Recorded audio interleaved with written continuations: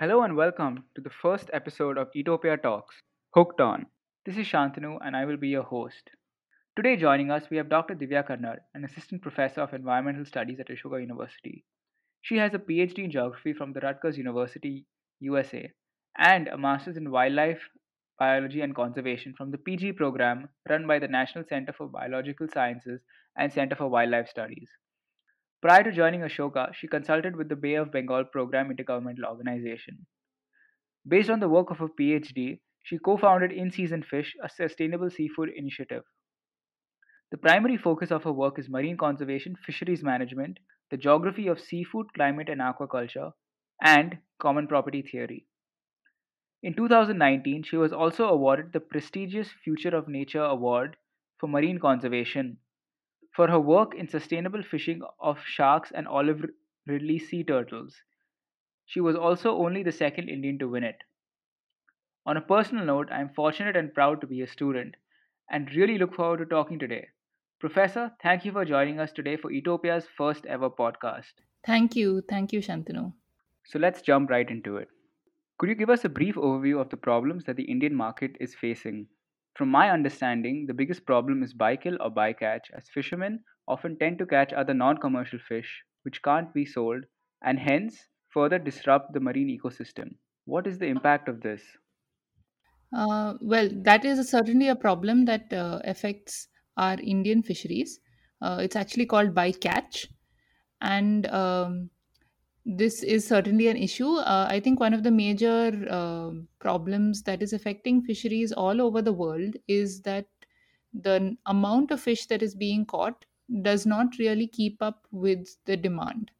So the demand is growing year after year, but in terms of fisheries resources, those are limited, and also our capacity to catch them and bring them to shore in a format that is acceptable to people is also limited, because fish are a product that get spoiled and rotten quite easily. So it doesn't really stay for long. It's not like it has a long shelf life. So it's something that needs to be immediately harvested and consumed. And so getting our supply chains in order for all that is also an issue. But I think the largest issue is the big difference between supply and demand, because in many countries, particularly in the northern hemisphere, uh, towards the temperate regions, fisheries are quite different from what they are like in India. Right. The temperate fisheries are typically characterized by fewer species, and each species has very large numbers. And so, because most of the kind of conservation paradigms and everything have been developed largely in developed countries from these northern temperate regions, they have been focused on this idea of catching um, particular species at very regulated amounts to ensure that there is some kind of sustainability in the ecosystem. Right. But our Indian fisheries work quite differently, because we are lucky enough to be a tropical country. And the best part of being in the tropics is that we have a lot of diversity. So, where in the northern hemisphere, in the northern regions, we would catch like maybe 10 or 15 species, in India, we catch about 100 to 200 species. And this is really great, because we therefore have an option to eat a huge variety. So, yeah, so because we have this huge diversity, the same kinds of solutions that work in developed countries don't really work for us. It's not really possible for us to say that if we want to eat pomfret or whatever, that we have limits on the number of pomfrets that we catch, because along with pomfrets, a whole bunch of other species are also being caught, just by virtue of the fact that we are a tropical country. So those kinds of solutions really don't work in Indian waters. So telling fishermen that you need to fish better and you need to make sure that you're catching what people want to eat doesn't really work in Indian waters, just because of this diversity. So it's quite important to then make sure that the market is in sync with the ecological reality of our oceans in India. So that seems to be quite a big issue. And because for the most part, right now, from the work that we've done, it looks like the markets are not. Oh, okay. We've done a survey with about 500 people across most of the metros in India, and most of these people eat on average about 6 to 10 species, whereas people are catching 100 species. So there's a huge gap between what the market is demanding and what people are catching, and I think that is a big issue. Right. So this is a very grave problem. Now, given this severity, is there anything that the Indian government is doing to cope with this? Are there any incentives or subsidies or other form of policy to help these fishermen? Yeah. So the Indian government has, of course, been very aware about the issues with respect to fisheries sustainability. From the 1800s, I think, under the colonial rule itself, there was regulations on fishing under the Indian Fishing Act. But what that act primarily does is uh, to sort of decentralize authority and give states the authority to make regulations on fisheries. Right. So now at the state level, different states have done different things. Certain states have put in place very good actually mesh regulations on the size of the mesh that can be used in a net, the thickness of the thread that can be used in a net, and so on. And these really make a lot of sense in terms of regulating some of the more harmful impacts of fisheries.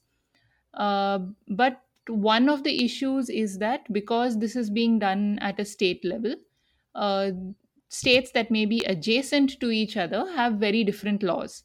And so this creates opportunities for a lot of loopholes, which then fishermen can exploit to ensure that they don't really have to comply with any of the laws in any of the states. So this is one of the issues, that there has to be some kind of coordination between the states with respect to their laws itself. And the second issue that I've found through my work is that for the most part, the fisheries officials who are in the fisheries departments on the coast are a bit hesitant to actually implement many of the regulatory parts of these laws, Oh, just because they feel like it'll bring them into huge conflict with the fishing community. okay, that makes sense. On that note, is sustainable fishing an oxymoron?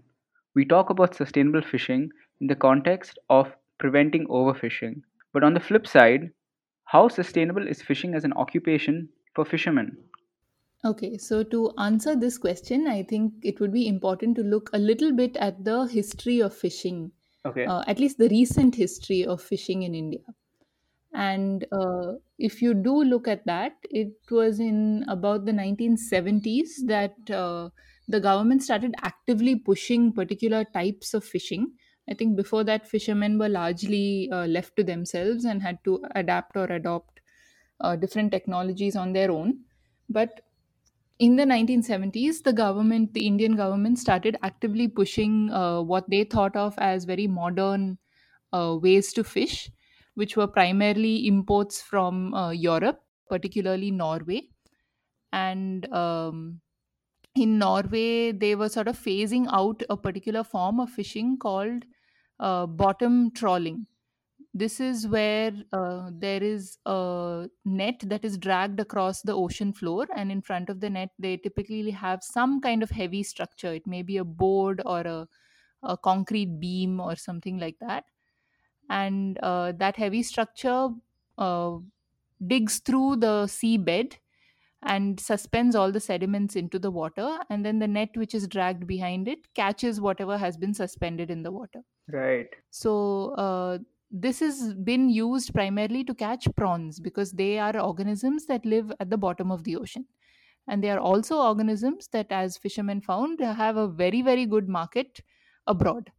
So in the 1970s, when this kind of technology was introduced, obviously at that time when it was first introduced, very few fishermen could afford to buy into this kind of technology, and they made huge profits because they were able to sell to export markets. But by the 1990s, when this kind of technology had become ubiquitous, I mean, most fishermen along most parts of the coast were trying to switch into this form of fishing. That whole profit dynamic had changed. By then, people had started realizing that scraping the seabed in this way actually kind of destroys marine ecosystems, because the seabed is really important in the ecological functioning of the marine ecosystem. And it takes about 7 years for the seabed to recover Oh, from this kind of a scraping. And obviously, with more and more people fishing using this method, the seabed wasn't being given that time. So, a seabed that is still in recovery was being further exploited. And so, this kind of shift in the marine ecosystem meant a shift in finances also for fishermen. So, at that time, a study was commissioned by the Food and Agriculture Organization of the United Nations, looking at the finances of different forms of fishing.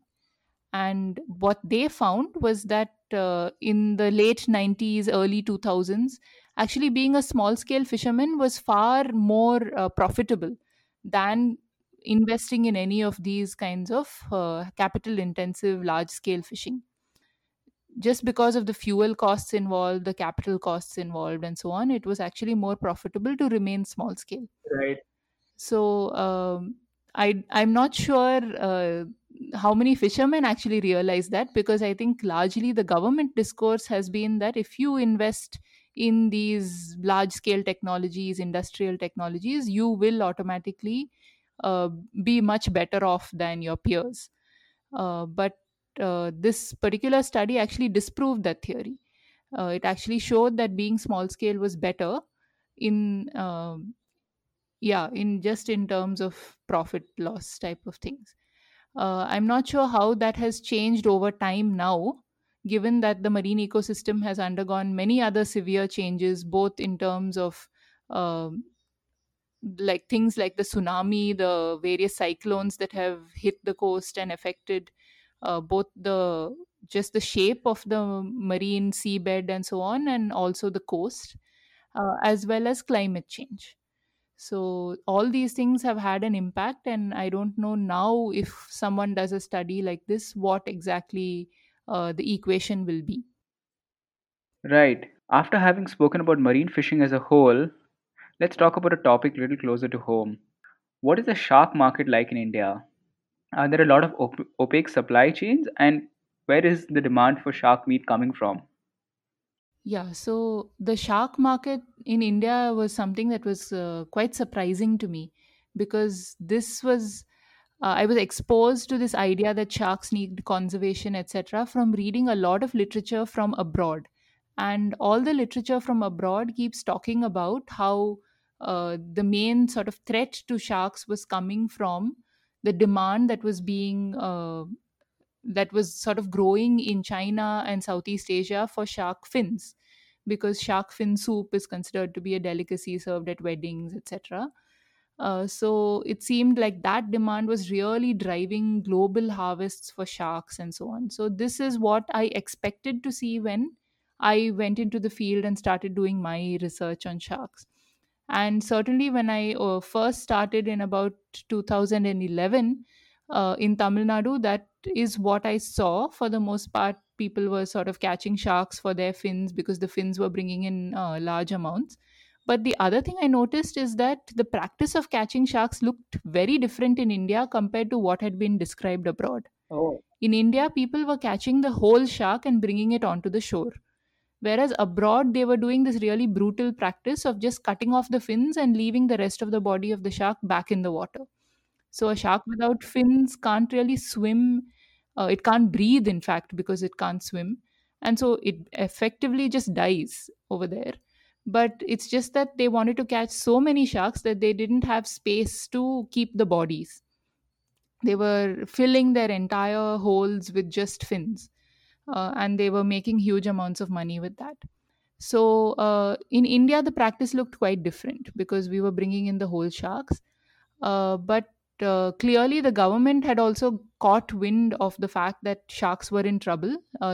India is a signatory of many international biodiversity and other wildlife agreements, which sort of put some pressure on the Indian government to act towards the conservation of species that have been listed in those particular agreements. Right. So, the Indian government put in place a policy that banned this practice, this brutal practice of finning, which is just the removal of the fins and throwing the body overboard. But it was quite a strange policy in that it had no basis in the way fishing was being done in India, because almost no one was actually practicing finning in India in any case. Yeah, so then I began to look a little bit closer at what was happening with the rest of the shark, because clearly the fins had market, but what were they doing with the rest of the body? And then it turns out that there are a huge number of different supply chains for various parts. Oh, So what I noticed is that a lot of the small sharks were coming into the local markets where people were eating them. A lot of the large sharks were just sort of disappearing. I would see them at the landing site, but then I would never see them again. And it turns out that they are being sort of dissected and exported for various products. So the shark liver is exported for oil, which is the product from which they are planning to make that squalene, which was recently in the news because it's required for the COVID vaccine. right. So there's some danger that more sharks might be fished in order to produce this COVID vaccine. And so the shark liver is sent for that. Increasingly, I've also been noticing that a lot of shark meat is being exported, particularly to the US and the UK. So I mean, it's quite a strange kind of supply chain where the fishermen, if you ask them where is this going, they just know the closest point in terms of, oh, XYZ trader takes it from us, but they have no idea where it goes from there. And trying to follow these supply chains is quite confusing with respect to any fish, not just sharks, with respect to any fish in India. So, for instance, what I noticed is that a lot of these fish processing companies and fish export companies are based on the West Coast. So, they might come to the East Coast, collect fish, go back to the West Coast, process it in some way. Some of it may be exported, some of it may be sold back on the East Coast. So, following these supply chains is extremely confusing, and particularly for sharks, where I think a lot of people are aware that there are many species that are threatened, protected, they are not supposed to be sold internationally and so on. I think people are far more secretive about these kinds of species, and given that they are already part of these kind of globalized supply chains, it's quite difficult to follow through and exactly figure out how they are moving across different kinds of markets. So is most of the demand for Indian sharks not generated from India? Is it mainly for export? Is that correct? No, it's difficult to clearly say that, because there is quite a large demand in India itself. This was something that wasn't, it was recognized, but it wasn't really understood how much of a demand there is until recently.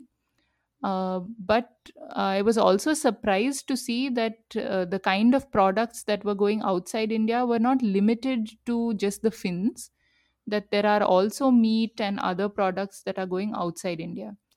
So there is definitely a demand within India, but there is also a demand outside. And now it's like one of the things that I'm trying to do right now is to figure out exactly how much of the demand is fueled by domestic consumption versus export. So now, given that there's such a strong demand for sharks, what is the impact of the absence on the marine system? As sharks are apex predators and on top of the food chain, how does this affect fish that are lower down the food chain? Are they thriving given that they aren't being hunted as much? So when sharks are removed from the ocean, a lot of their prey animals, their population begins to explode. And something happens which is called a trophic cascade, which is basically that the entire food chain starts to see impacts of the removal of any one of its components. And these kinds of impacts are very difficult to predict. So there are some scientists who did some research in Lakshadweep, and the fishermen in Lakshadweep actually pointed this out. They seem to understand the whole problem, but it took the scientists a couple of years to sort of confirm that this kind of issue was happening in the Lakshadweeps. The fishermen in Lakshadweeps found that a lot of their fish, which they were using either as bait to catch tuna, or they were eating themselves, a lot of these fish had started declining. Their populations had started really diminishing. And so they kept saying that the reason that these fish are disappearing is because of green sea turtles. Now, green sea turtles are known to be plant eaters. Okay. They eat only sea grass. So initially, when the fishermen kept saying this, the scientists were kept laughing at them, saying, "What do you mean? I mean, these are basically vegetarians, and you're blaming them for not having fish." And so then later on, the scientists, because the fishermen were kept insisting on this, they started doing studies, and they realized that these fish that the fishermen wanted to catch, all of them needed these seagrass beds, either as the areas where they were laying their eggs, or as the nurseries where the young ones would stay in some relative safety and grow slightly big before they moved out into the open ocean. So these sea grass beds were very important for the fish. And with an explosion in the population of green sea turtles, the turtles were basically like coming in and mowing all those lawns of seagrass. And therefore, that was not allowing the fish to reproduce and survive. So then they started looking at why is there suddenly a population explosion of sea turtles. And originally they thought that it may be because there's so much of sea turtle conservation. People are all over that part of the ocean, in the Maldives, in Sri Lanka, in India. There are a lot of conservation projects that are trying to protect sea turtles. And initially they thought it may be that. But later on they realized it can't be only that. There has to be a combination of other factors also involved. And they realized that one of the main things that had happened is that large sharks had been removed from that ecosystem on the southwest coast of the of India, in that southern part of the Arabian Sea. There are a lot of shark fishing communities there, and they had really removed a large portion of the big shark population, the sharks that grow very large. So these are the types of sharks that would typically eat a green sea turtle juvenile and prevent them from even reaching adulthood. So because the sharks were not there, the sea turtles had exploded. And because the sea turtles exploded, the sea grass disappeared. And when the sea grass disappeared, the fish disappeared. So these fishermen had really hit the nail on the head, but it took scientists some time to figure out exactly how that trophic cascade worked. Wow. Yeah, that's extremely fascinating. So given all of this, how would one go about conservation and sustainable fishing if locals are adamant on harvesting a threatened species, as it can very possibly be a source of livelihood for them? With respect to trying to balance sustainable fishing and conservation, I think in that way we are quite blessed to be in a tropical country where there are so many options in terms of species. Right. Because we have over 100 species that people are catching, uh, because there is the potential to develop markets for a huge number of these species, one can always try to switch between the species that are currently preferred and are sort of tending towards unsustainability, towards some other varieties that are more sustainable and perhaps can be fished more sustainably as well. Okay. So, because of this, we actually have a lot of potential solutions at hand, where it just requires consumers to sort of change their preferences, as well as for fishermen to change their practices. And the important thing is that both these changes go hand in hand and they are in sync. And this will ensure that we don't keep putting pressure on threatened species. So, how does the organization that you have established, In Season Fish, go about working and achieving towards the larger, broader goal of sustainable fishing? In Season Fish is a sustainable seafood initiative which was developed based on the work that I had done with fishing communities during my PhD. For my PhD, I got the opportunity to spend a lot of time with fishing communities. I worked primarily on the west coast, but also had a chance to interact with fishing communities on the east coast of India. And I found that for the most part, there were many fishing communities that had begun to see the kinds of declines that were happening in the ocean and were alarmed about it and were already trying to do something to stop it. And the communities that I worked with on the west coast, I noticed that they were actually coming together and making decisions about how to fish, where to fish, and when to fish in such a way that they were catching whatever was ecologically available rather than just blindly following market demands. But one of the things that some of these fishermen told me was that a lot of conservationists and ecologists keep coming to fishermen and asking them, why don't you do something to be more sustainable? Whereas they said that they are people who are already thinking about it, because for them, if the fisheries die, they will die too. That is their entire life and livelihood. So they are certainly very invested in making sure that it is sustainable, but the market is not. And they felt like if they go with whatever is ecologically available rather than whatever is the highest value species, they just can't manage to make ends meet because nobody wants to buy many of these ecologically available species. So this distinction between what the market demands and what is actually supposed to be caught in Indian fisheries, I think that is where I felt like there was a big gap. And this was something that research perhaps couldn't really solve. One needed to take a different approach. And so that's why I co founded this initiative called In Season Fish along with Chaitanya Krishna and others. And we have basically been doing a lot of work at the consumer end, trying to create awareness among seafood eaters about what is the diversity of seafood that one can eat in India.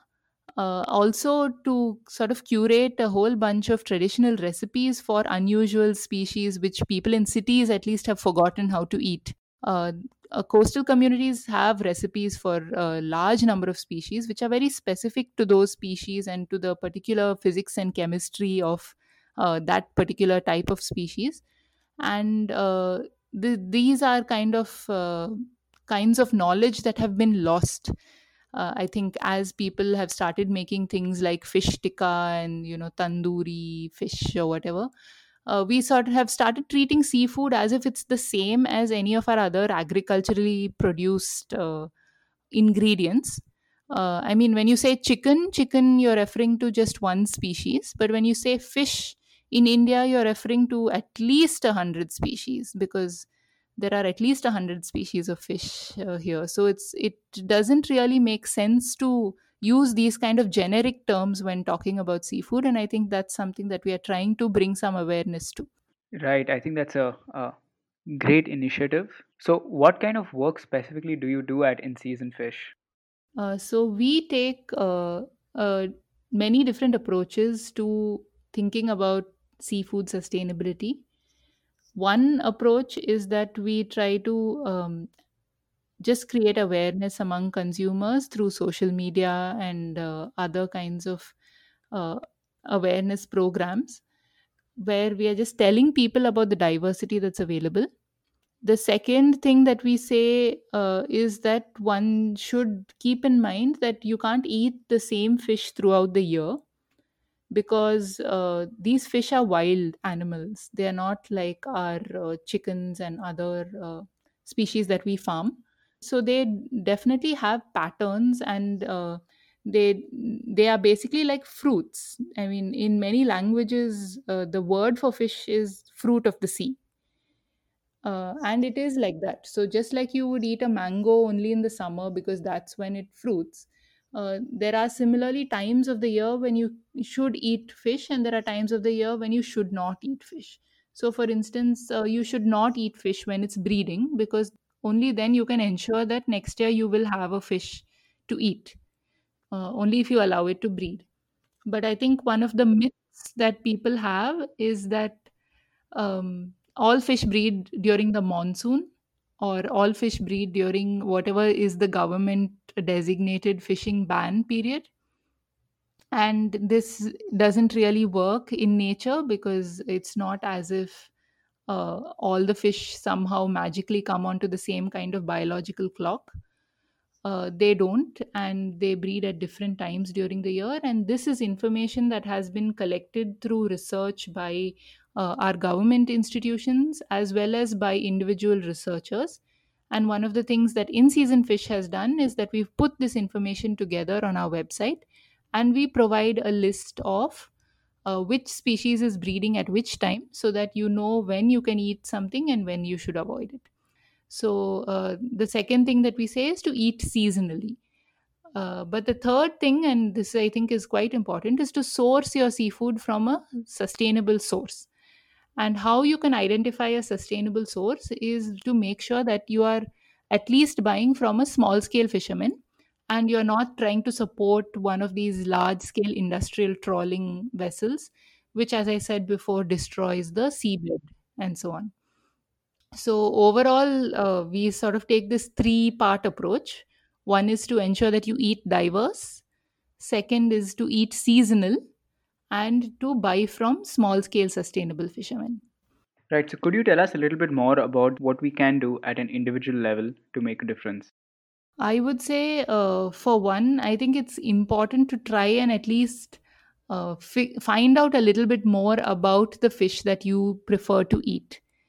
It's always good to know the ingredients that you are using in your food, and particularly with animal type of ingredients, it's good to know something about their history, biology, where they come from, things like that. So do a little bit of background research about your favorite type of fish before you eat it. Okay. A second thing would be that when you go to a restaurant and order seafood, always make it a point to ask what species you're going to be served and where it has come from. For the most part, I think many waiters and all that are not trained about all these things.